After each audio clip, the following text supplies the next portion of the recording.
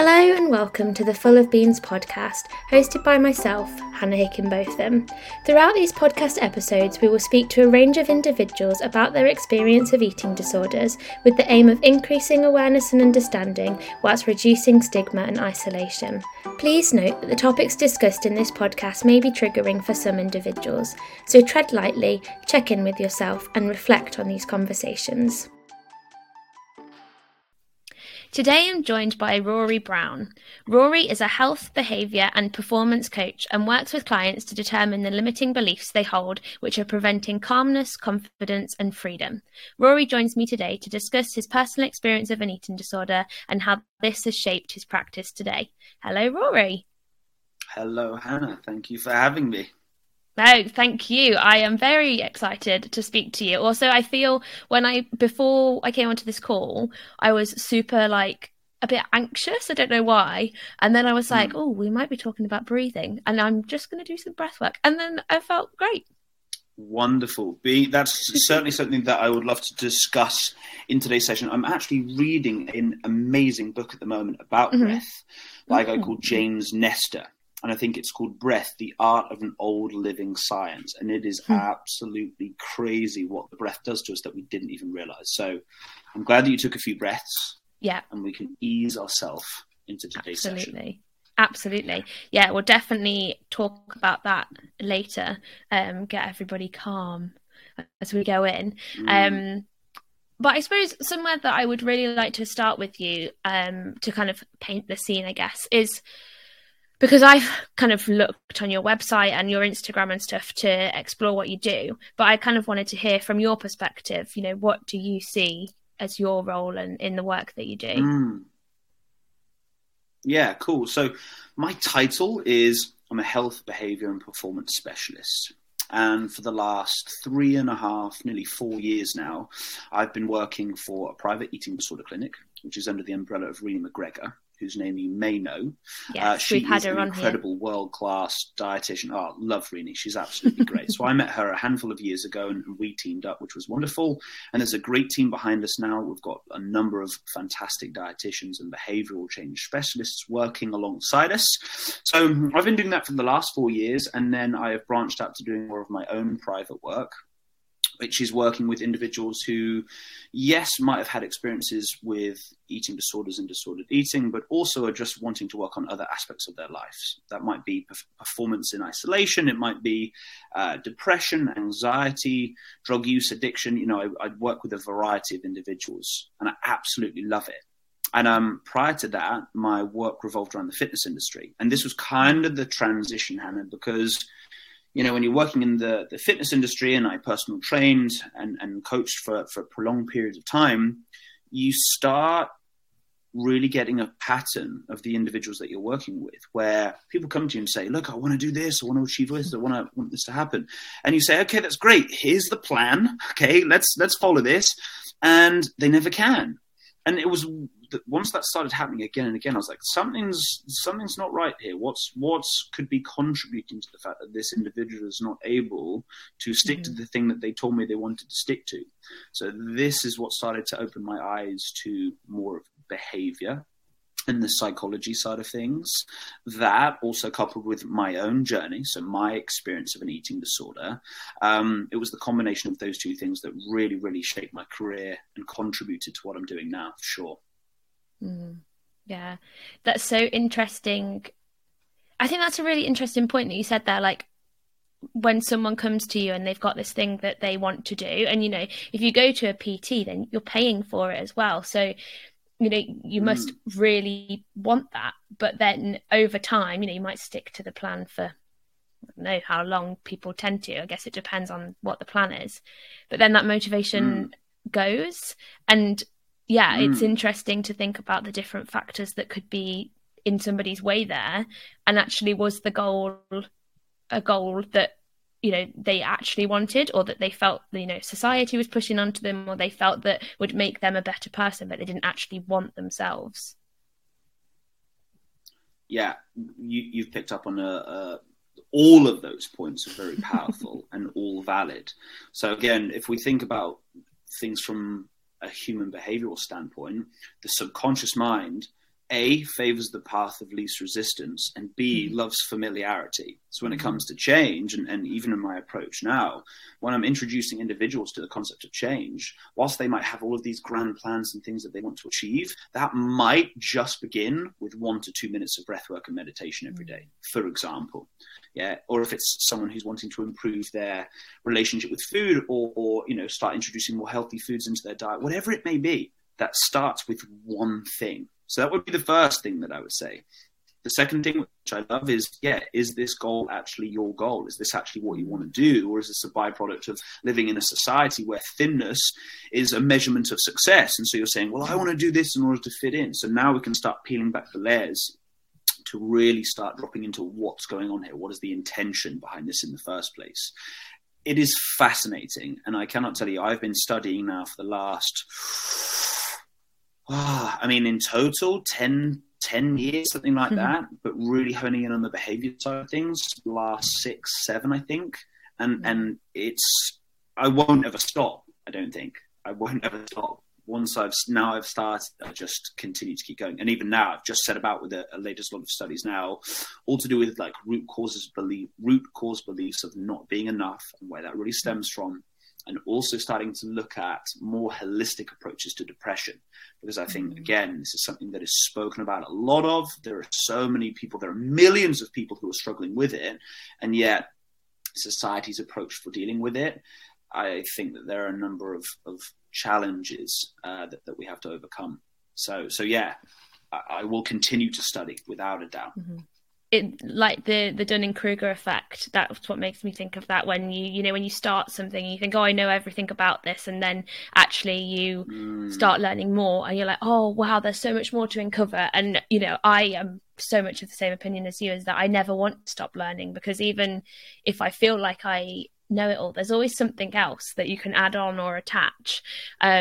Linking back to what you were saying about depression, and I think that also relates to when people set themselves goals. It's kind of similar in that everyone wants a quick fix, in terms of if you've got depression, people want a quick fix to help you or to help themselves, or if you've got a goal, you want a quick fix and you want to be achieving that goal by next week or whatever. But actually, things that are the most beneficial, the most sustainable, take time.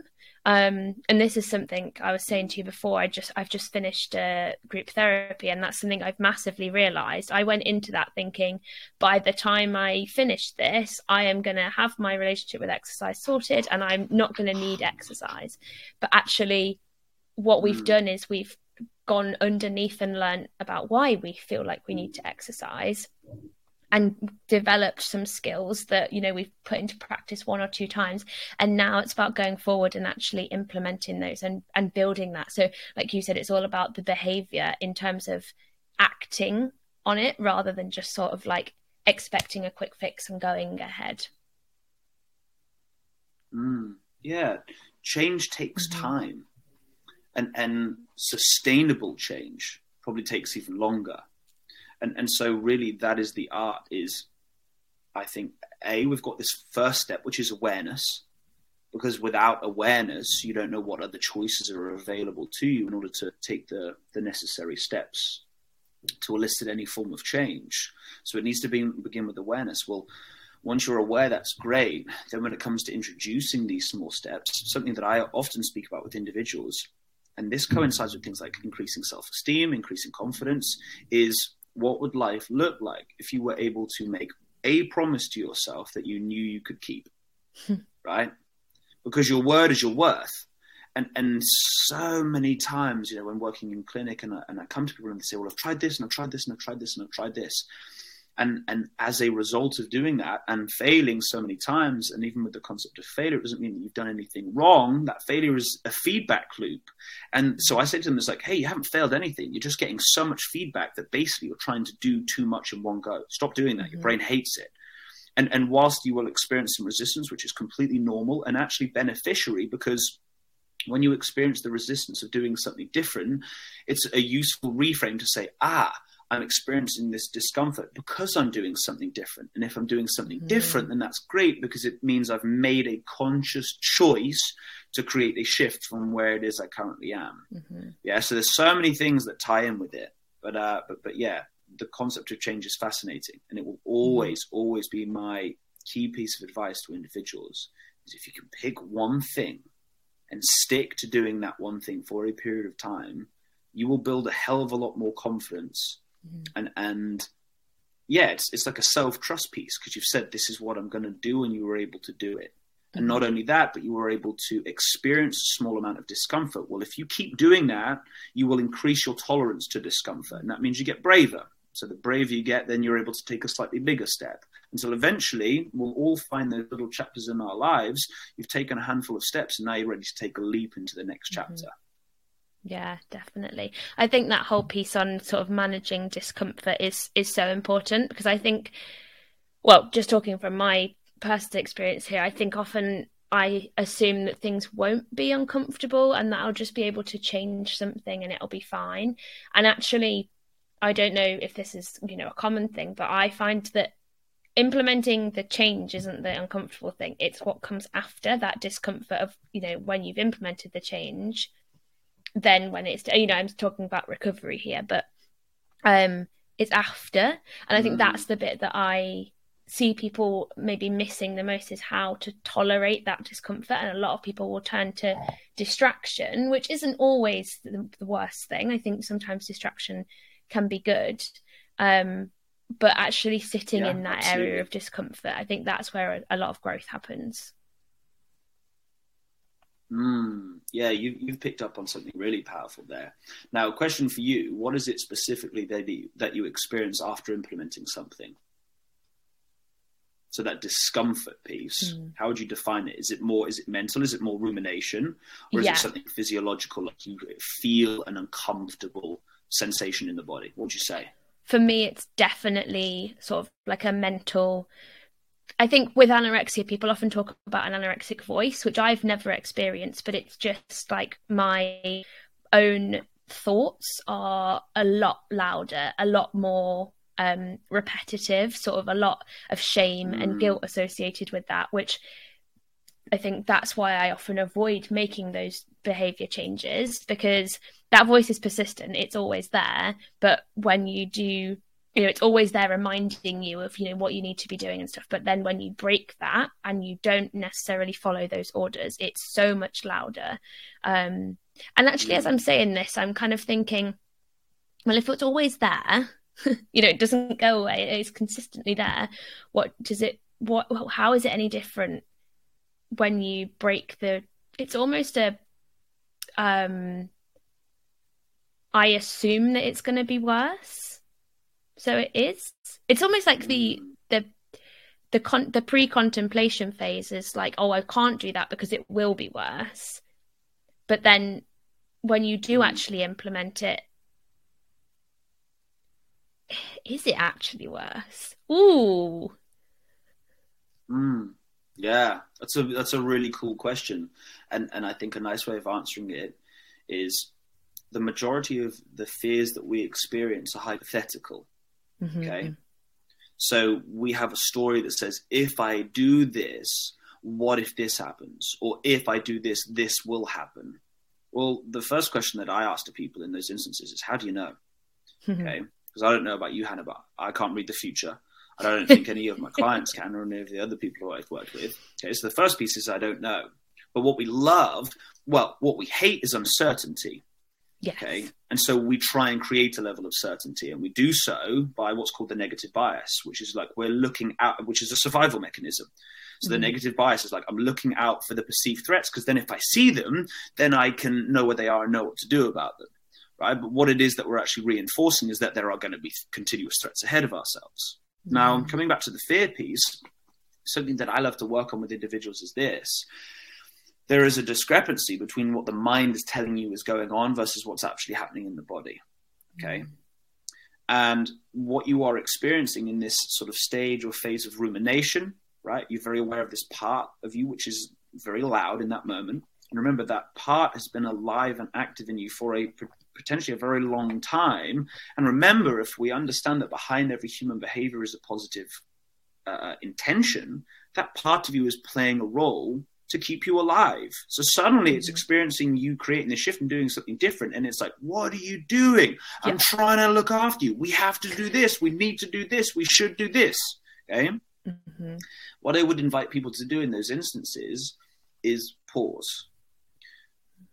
Something I share on so many podcasts that I've done and on my channel and with my clients is that you cannot think logically unless you are relaxed. Okay.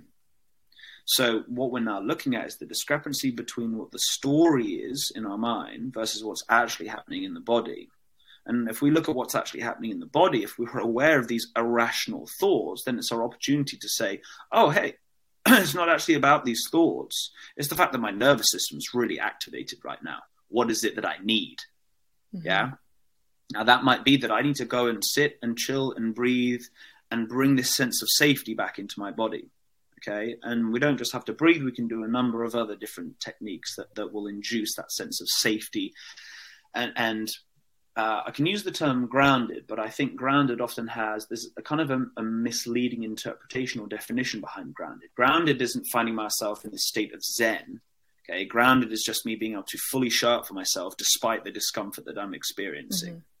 So there are a number of techniques that I can use to bring myself back into my body, which is kind of our internal compass, the barometer of our emotional experiences, and get out of my head.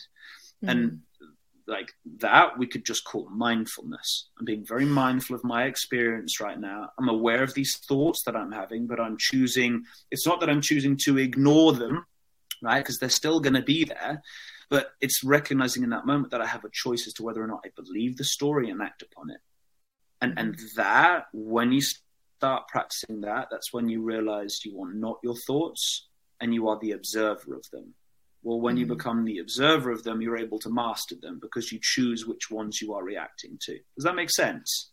Yeah, definitely. I think one question I have there, a word that you kind of said that stuck out to me was safety.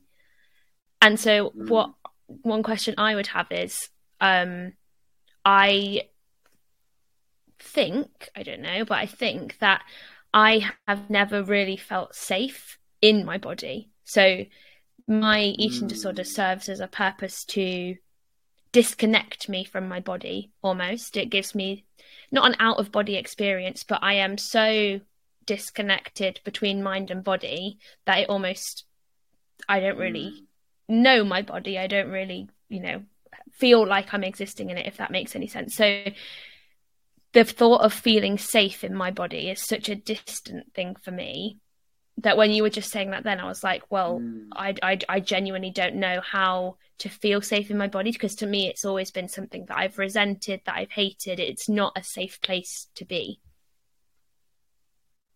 That's a really beautiful reflection.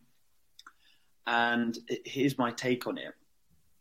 The disconnection was a protective mechanism, right? First and foremost. Now, really, if we sort of strip it back to our utter beingness, which is a priority for survival, we can say that in that moment of disconnect, right, your body was doing everything that it needed to do to keep you alive. Yes? Right? That's the first piece. It's like, oh, okay, that's how the disconnect was, how my body acted to keep me alive. It's like, wow, that's powerful. Okay, my body was doing everything it could to keep me alive. Why would it do that? It's because it loves you. Okay. Now, then we start opening the doors to, okay, how do we go about creating safety? It's like, well, there are really like small and gentle mechanisms that we can start to do to implement that. Now, becoming aware of like bodily awareness. So this is where I love practices like yoga and qigong and tai chi. These are exercises where, I mean, we can call them embodiment exercises, embodying exercises, where I'm becoming aware of my body as a whole. I'm also starting to become far more aware of the breath. I'm becoming far more aware of certain sensations and physical experiences in my body. And slowly but surely, Hannah, like with practice, comes those little steps of progress. And it's almost like that's where I would start a client first, is just getting them into feeling a lot more safe and a lot more aware of their body. And then once we've done that, then we can start accessing some of the discomfort, right? Some of the suppressed trauma and the emotional responses. We can start accessing those because the individual feels safe enough to do so. And there's almost like a scale of doing that. You don't just throw someone in the deep end. You're like, right, let's deal with the nitty gritty. You start at that base layer of creating that sense of safety. And then you slowly start, you can dip your toe in, and then you know you can come back because you know how to look after yourself when you're feeling unsafe. Does that make sense? Mm-hmm. Yeah, I think that's the scary thing, isn't it? Of when you start the mindfulness or things like that, it's you do start to feel your body. You start to kind of get that discomfort. And so knowing, that you can sort of dip your toe in and come back out if you need to. I think one thing I find is that all or nothing mentality of I either have to be completely disconnected or I have to be like on the beach doing the downward dog pose, like absolutely adoring my body, which is it's unrealistic. But I think, I'm going to be honest, when people talk about like breath work and mindfulness and stuff, my brain instantly goes to that. And I'm like, well, I'm so far away from that, like, and I don't know whether that's something that I do want. So it's interesting to think that there is that middle ground and you can take it slowly as well. And you can work through, okay, so I'm feeling a bit of discomfort. Where is that coming up from? What am I feeling right now emotionally that's making me feel that? Because I've often found if I felt really uncomfortable in my body, it's very much like if I'm struggling with a meal, it's often not that I'm that there's anything wrong with my body or that I'm struggling with the food, but it's the emotion that I'm feeling and it's coming out in a certain way because I can't vocally say right now I am struggling with X. And that then leads to the next question, which ties in with what you were saying earlier. That idea that it's like the preconceived fear that I experience of something happening versus actually going then ahead of it and after it. So like, oh, that wasn't actually as bad as I thought it was going to be. That then leads us to asking ourselves the question, when I experience this level of discomfort, can I be with this? Can I be with it? This is how we start cultivating this loving relationship with the self again. And the analogy that I will share with male and female clients is like within all of us, we have that feminine and masculine energy. We have the nurturing role and the ability to nurture, to nourish, to love, right? You do that with your friends, your family, your partner, as I do. So we all have the ability to do that. But the interesting thing is that whilst we might be great at showing compassion outwardly to other people, it's like, where aren't we doing that for ourselves? Now, imagine if you had a little girl, right? And she's at the dinner table and she's like feeling super uncomfortable. What does she need in that moment?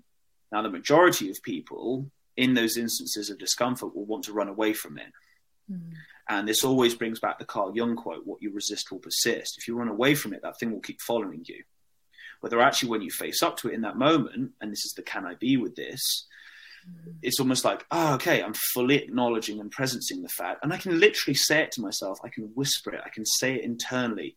There is discomfort inside me. There is a part of me who's uncomfortable right now. Right? I hear you. I see you. I certainly feel you.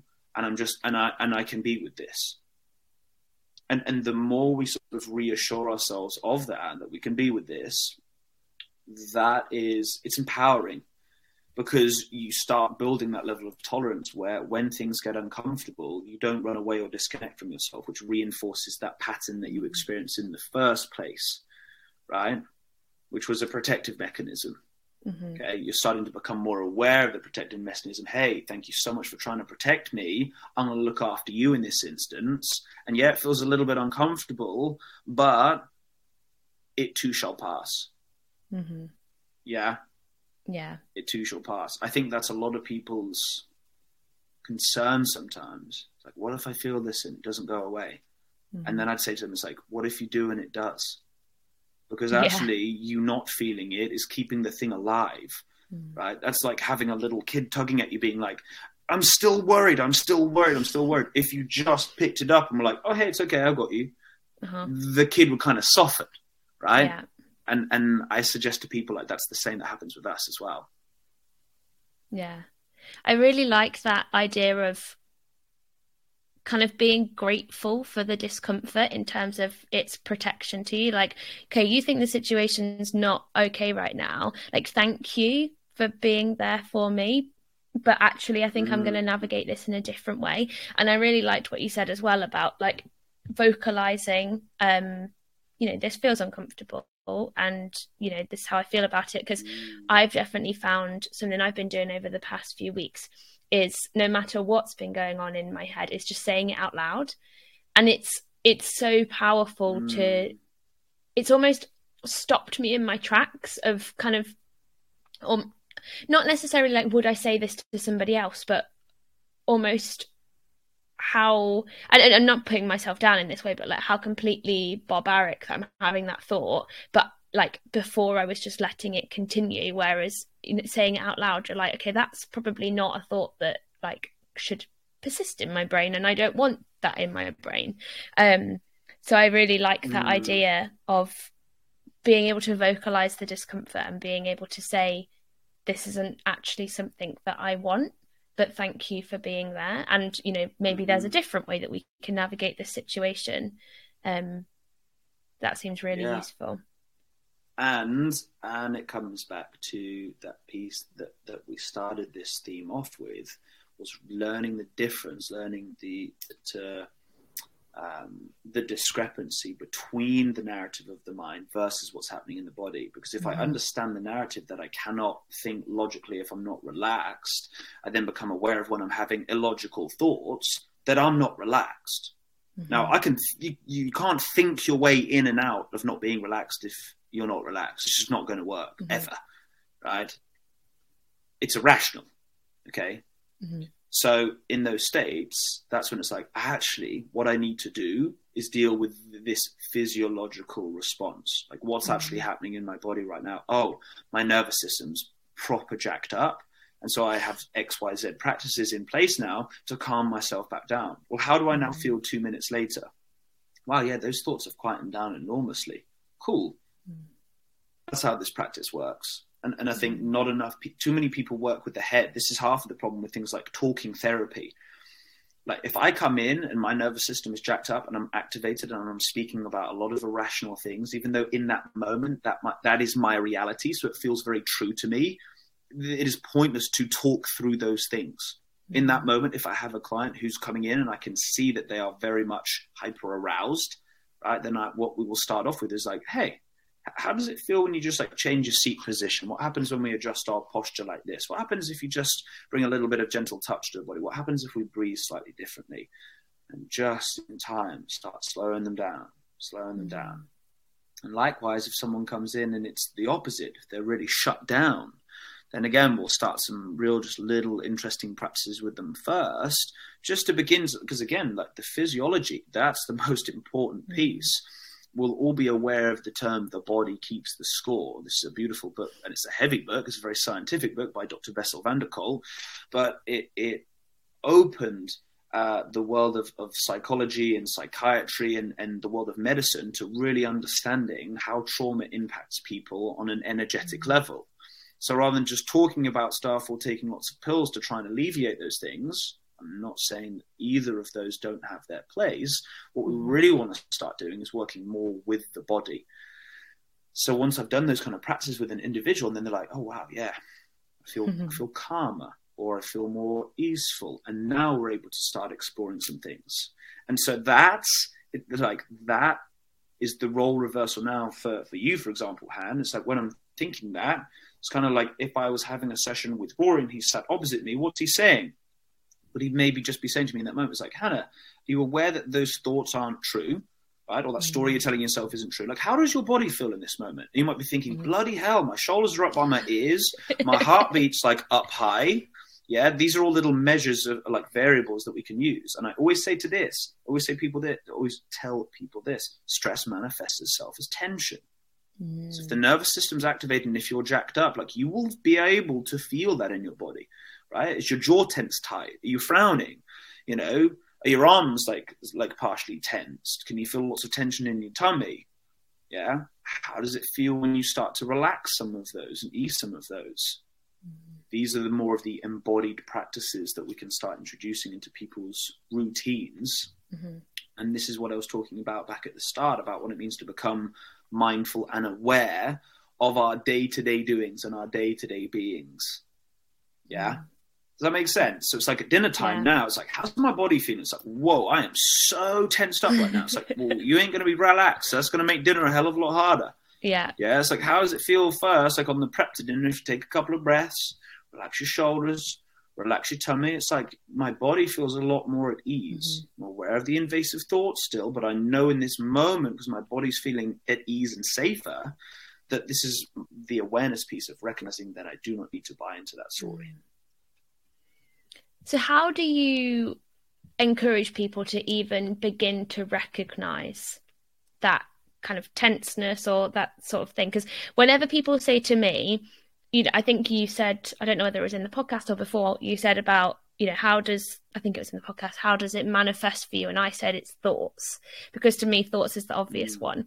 Then when you were just saying there about like, your arms might be tense or your shoulders are up here or whatever, you're frowning. I am literally, there's a joke in my family that I am constantly frowning, but I never recognized that as like a sign of that something's wrong, because I just kind of see that as me.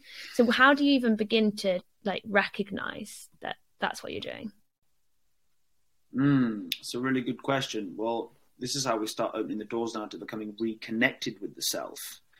And I think a really nice, simple practice, not necessarily simple, but a really nice introductory practice for individuals would be something like a body scan, right? Mm-hmm. Which is to take myself from the top of my head down to the tip of my toes.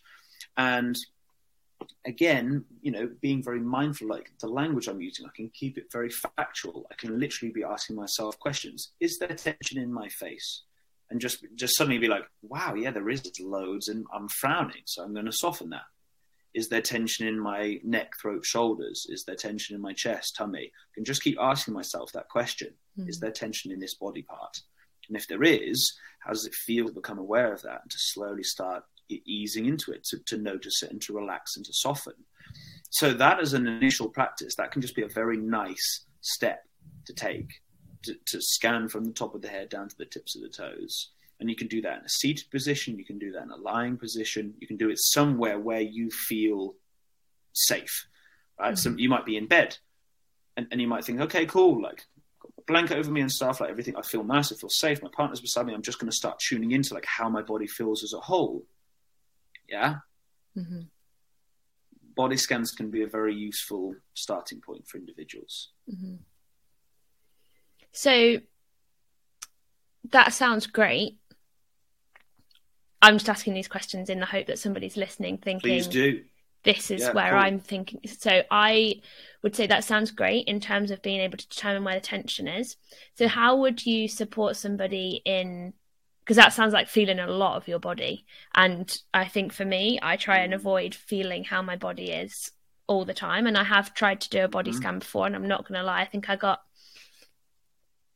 don't know how far I got in, but suddenly I got that overwhelm of one kind of, just lying and resting and not doing anything else, but also that sort of, I'm really feeling everything right now, which is, Cool, great question. So we can split it down, right? We can split it down. So either from a body scan point of view, I could just think, okay, I'm just going to become, if I were to really be aware of the areas of my body where it feels safe, that might be, I'm just going to notice my hands and the sensation of my hands and the outline of my hands. How does that feel?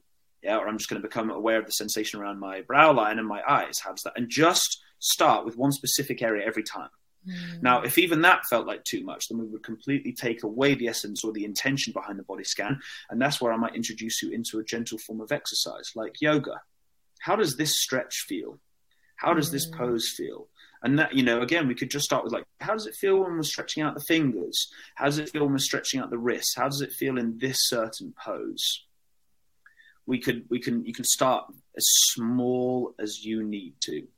And the beautiful thing is that when we start nice and small, you start building more of that sense of safety, more of that sense of self-trust. And also it's building that tolerance to the discomfort, because even some of those seemingly, I'm doing like the paraphrasing, seemingly small things, for some people will be very, very big things. So it's like, start at the first step with what makes you feel safe and at times comfortably uncomfortable. Okay. But that might be the instance first. It might also be in the context of mindfulness. Let's say an individual loves walking. It's like, great. Can you start, or how does it feel when you start to become more mindful of the sensation of your feet hitting the floor, right? Ventral exercises, ventral being the sensation of feeling whole. How does it feel when you are drinking that morning cup of coffee that you really love? How does it feel when you open the windows and become aware of the sensation of sun on your face, right? We can scale it up or down as much as we need to make it very specific from one individual to another. So if we're working with someone who's undergone a lot of traumatic experiences and is very disconnected, we start with very small practices. And these would be things that, make that person feel complete. I know one for me that I absolutely love is the sunshine on the face. It's one of the most beautiful feelings to wake up in the morning and you open your curtains and you just pause for a moment and you notice the warm glow on the face. But there are a number of things that an individual can do. And on the back end of this term ventral, this kind of these whole body experiences, I like to introduce something with individuals which is called the who, what, when, and where. And so that is who makes you feel good and makes you feel safe, right? And that could be an animal, a pet, and the contact with an animal and a pet. It could be with an individual, a partner, a family member, a friend, where again, you feel safe enough to have open, honest conversations. You feel safe, for levels of intimacy, like a hug. And we forget the power of and softness of human connection with other individuals. And again, I know for some people that can be very challenging. So working on that can take a little bit of time, but I promise you it's possible to overcome for sure. So we've got the who piece, and then we've got the what. It's like, what activities connect you to yourself? Now, I know you were talking about at the start in your relationship to exercise. It's like, hey, exercise feels so good and safe for you because it provides you with something. Yeah. So what we can start you doing is like, cool, what exercise do you love doing? You tell me.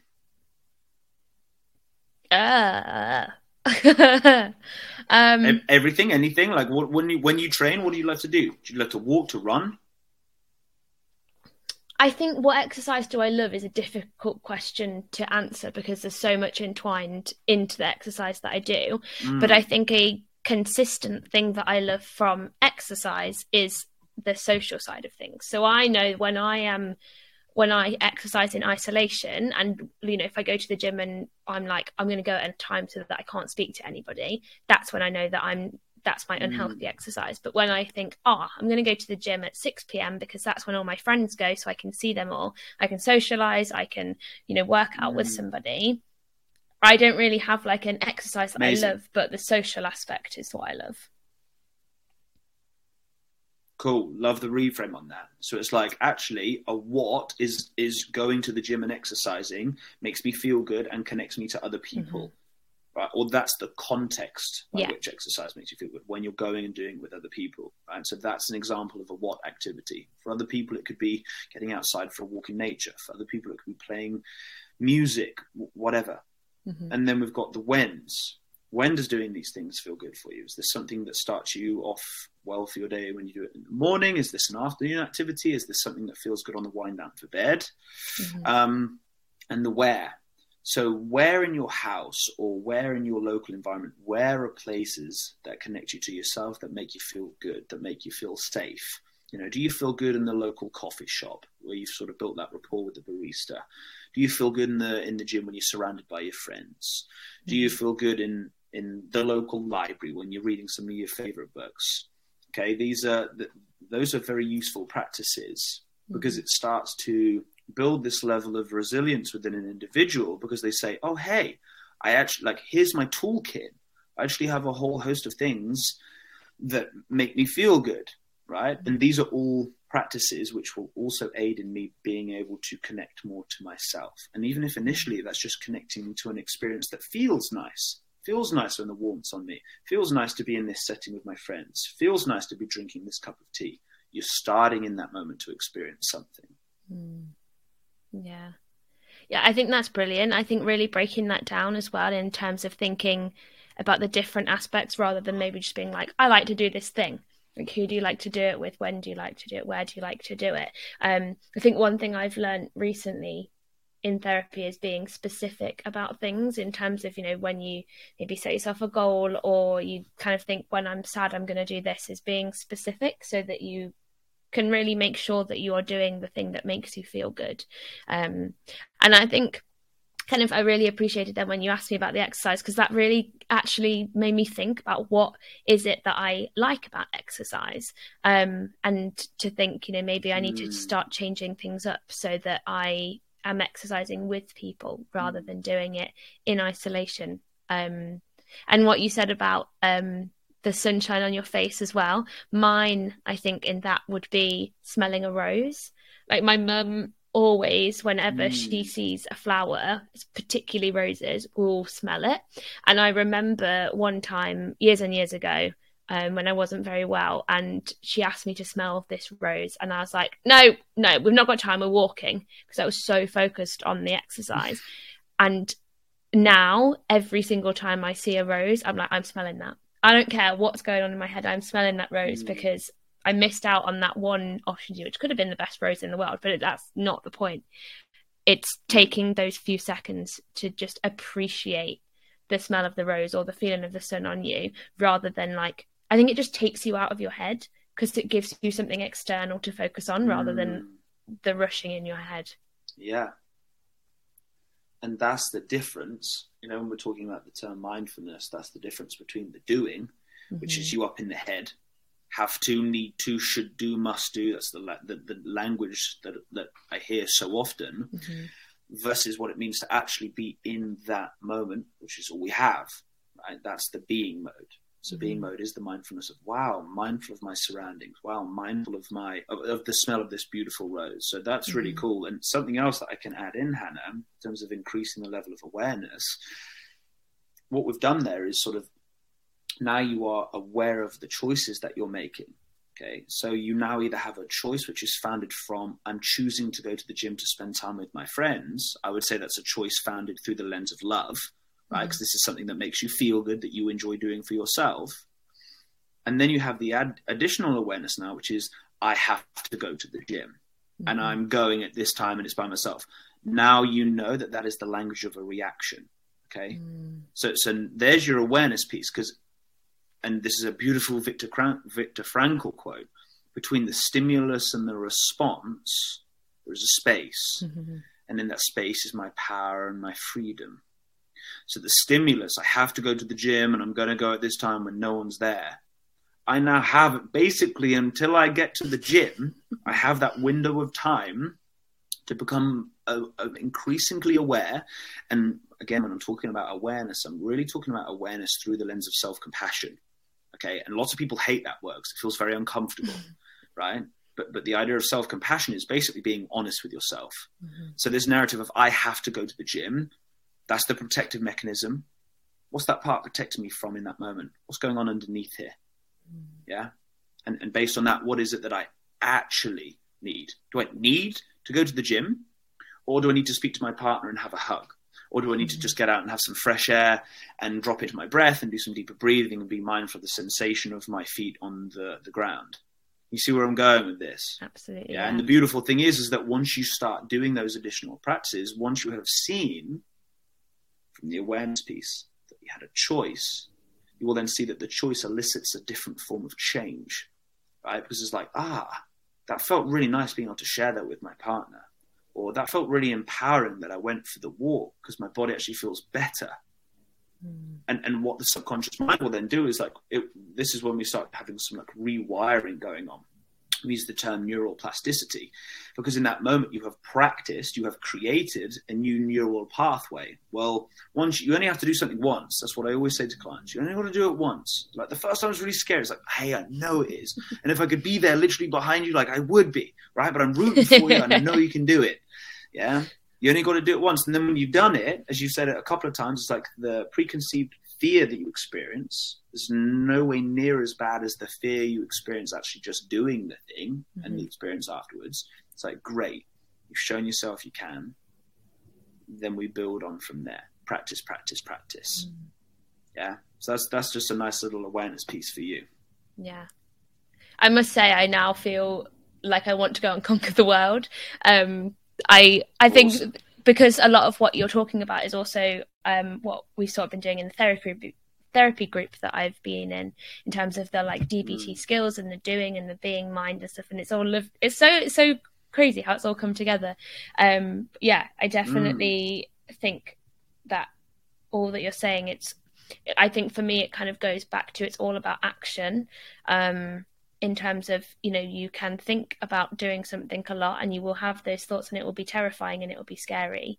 But like you've just said, if you do it once, then you kind of prove to yourself that you did survive it and you can kind of do it again and make that stronger. Something that I kind of wanted to ask you about, because I think you have given, such brilliant advice already. But I kind of wanted to ask you, we haven't really gone into the depths of kind of your personal experience and you can share how much you want, but what was it for you that meant that you went from, having an eating disorder and being in that to now? I think you had a quote on your website that was something like, I am me through and through. And I just thought, wow, to go from, having an eating disorder and being lost in that to then, being able to say I'm me through and through and being really proud of that. I just thought like that was so inspiring to read, that you can go from an eating disorder to then, being proud of who you are and kind of shouting about that. Yeah.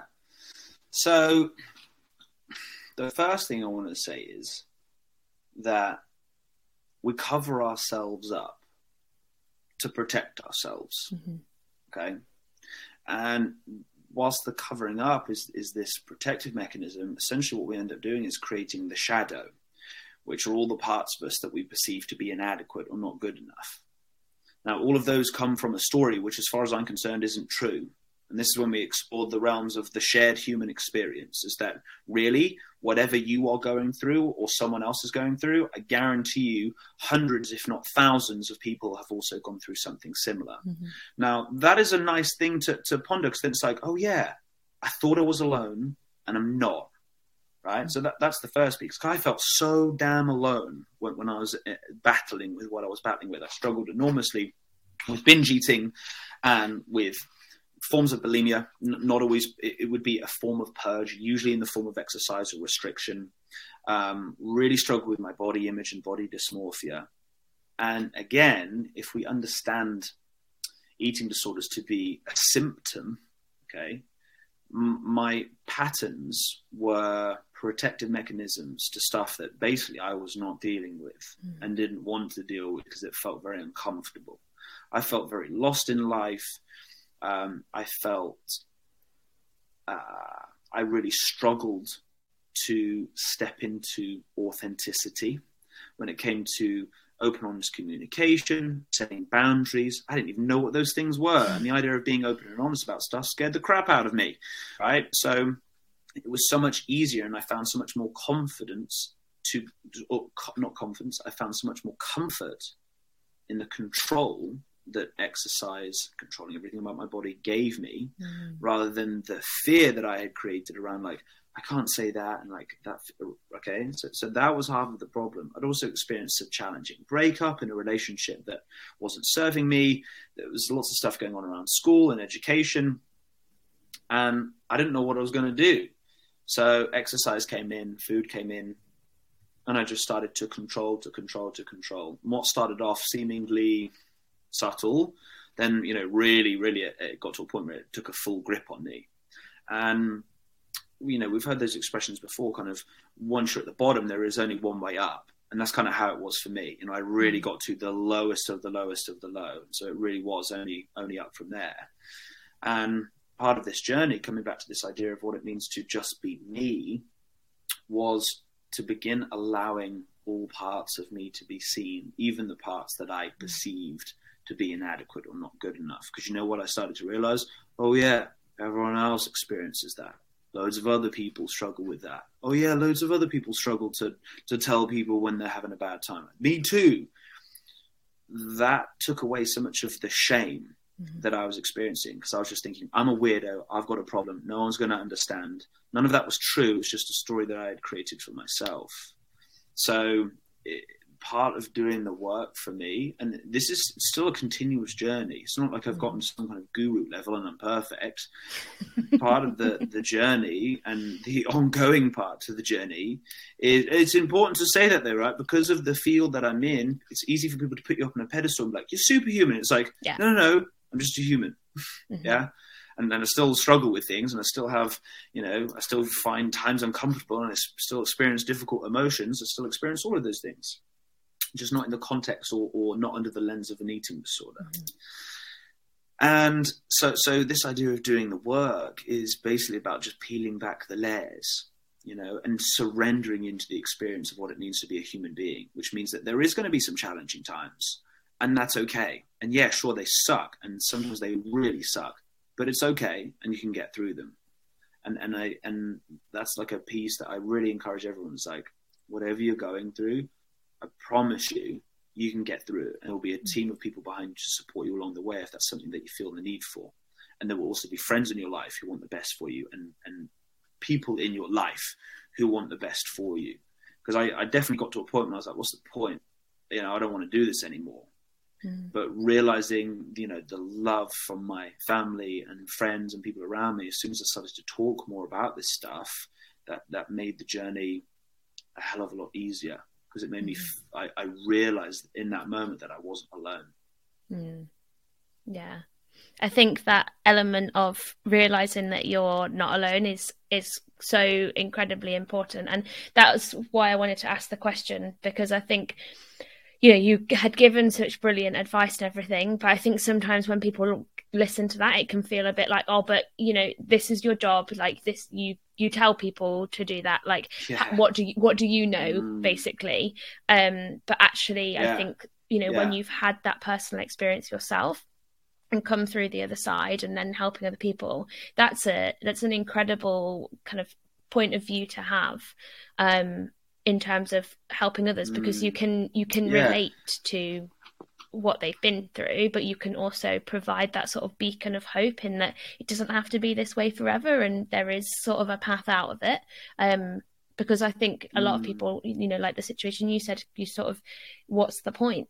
I think that's such a common point to get to, and to be able to see somebody, like you said, it's a journey, you're still on it, it's nowhere near finished. And I think that's a really important thing to acknowledge as well, in that recovery, in my eyes, is never over, because even if you're not maybe falling into eating disorder behaviors or engaging in it, recovery is like constant progression, constant growth. So even if you don't have an eating disorder anymore, in my eyes, you're still maybe not recovering, but you're still growing.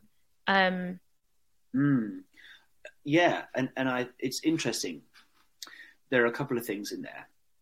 So the first is that you picked up on, because I have been on this journey myself, it makes it that there's something different in my approach, because it's not just you can't manualize therapy, right? There's not just this book that's just like, do this and say this to this client, and yet there sadly are a number of individuals in the industry who kind of treat it like that. Yeah. And it's like, hey, I get what you're saying, but it kind of just sounds like you've read this from a book.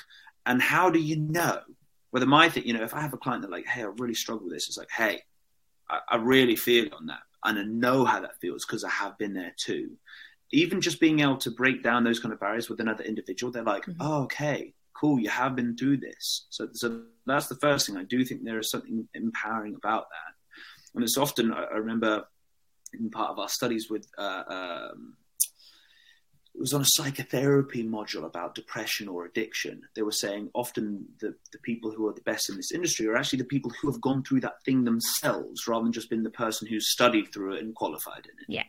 So I like to think that also adds some kind of experience to what it is that I've done. So yeah, I hear you on that. The second piece, in terms of recovery, I think we always want to be mindful of the language that we use to ourselves, because almost if you think about it, if I constantly use the narrative of, like, I'm always going to be recovering, it's almost like I'm reinforcing the fact that I had a problem in the first place, right? Does that make sense? Yeah. Whether if I'm able to see it as like, oh, this happened. I then started to protect myself as much as I could. I then realized, or like I worked through those protective mechanisms in order to create more of my being, right? This whole human experience. And from there, that led to my furthering excitement, motivation, and joy on this journey of development and growth and insight. And as far as I'm concerned, that journey never stops. It's not like you ever get to the top of the mountain. You just keep on going. And that's a wonderful thing. I want to keep going. I want to keep growing. I want to keep reading and learning. And I want to do all of those things. And that I'll never get to a day when I'm like, I've done it. Yeah. Because that would be dull. Yeah. But I do, going back to the language that we use, we want to be mindful that it's not just, I'm just always recovering all the time. Because that's kind of reinforcing the fact that I had a problem. And I always say to people, you don't have a problem. You know, it's not like you're broken and you need fixing. Right? It's just recognizing how damn hard from a psychological standpoint and a physiological standpoint, your body has been trying to keep you alive and protect you. Yeah. Yeah. Yeah. So that way we can start to reframe aspects of it. But certainly when I shifted from the recovery aspect of things, and when I fully recovered from my eating disorder, wow, it opened my eyes to a whole new world. And it opened my eyes to like a sense of life and freedom that I hadn't experienced for a very long time. And this is the thing that I talk about with the individuals I work with. It's like eating disorders, part of like the challenge behind them is that whilst the behaviors feel familiar and feel comfortable, it keeps your life so small. And because your life is so small, it means that many of your needs aren't fulfilled, because we all require like spontaneity, but that to some people can be the most terrifying thing in their life. You know, we all require challenge and discomfort, but that can terrify people. So when we stay in the comfort zone, whilst it might feel comfortable, I say to people, it's like, look, I promise you there is so much more ahead of this than you can even comprehend right now. You know, and I think that's an important thing for us all to recognize and remember.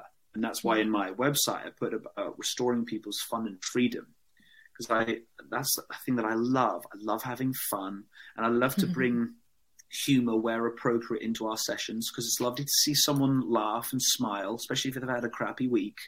You know, those things are important, because that can just change your state suddenly. And then you're like, it feels nice having a laugh. Yeah. You know, and I like the idea of freedom being, I'll give you an example.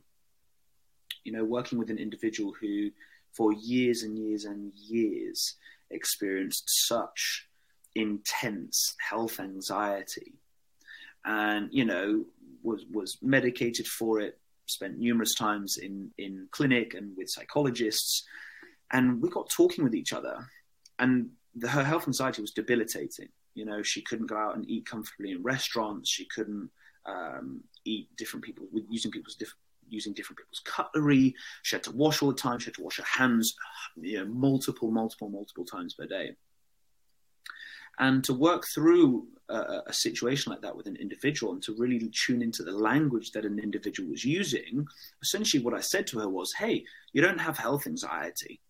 Okay, that's the label that you've been giving yourself and the label that other people have been giving you.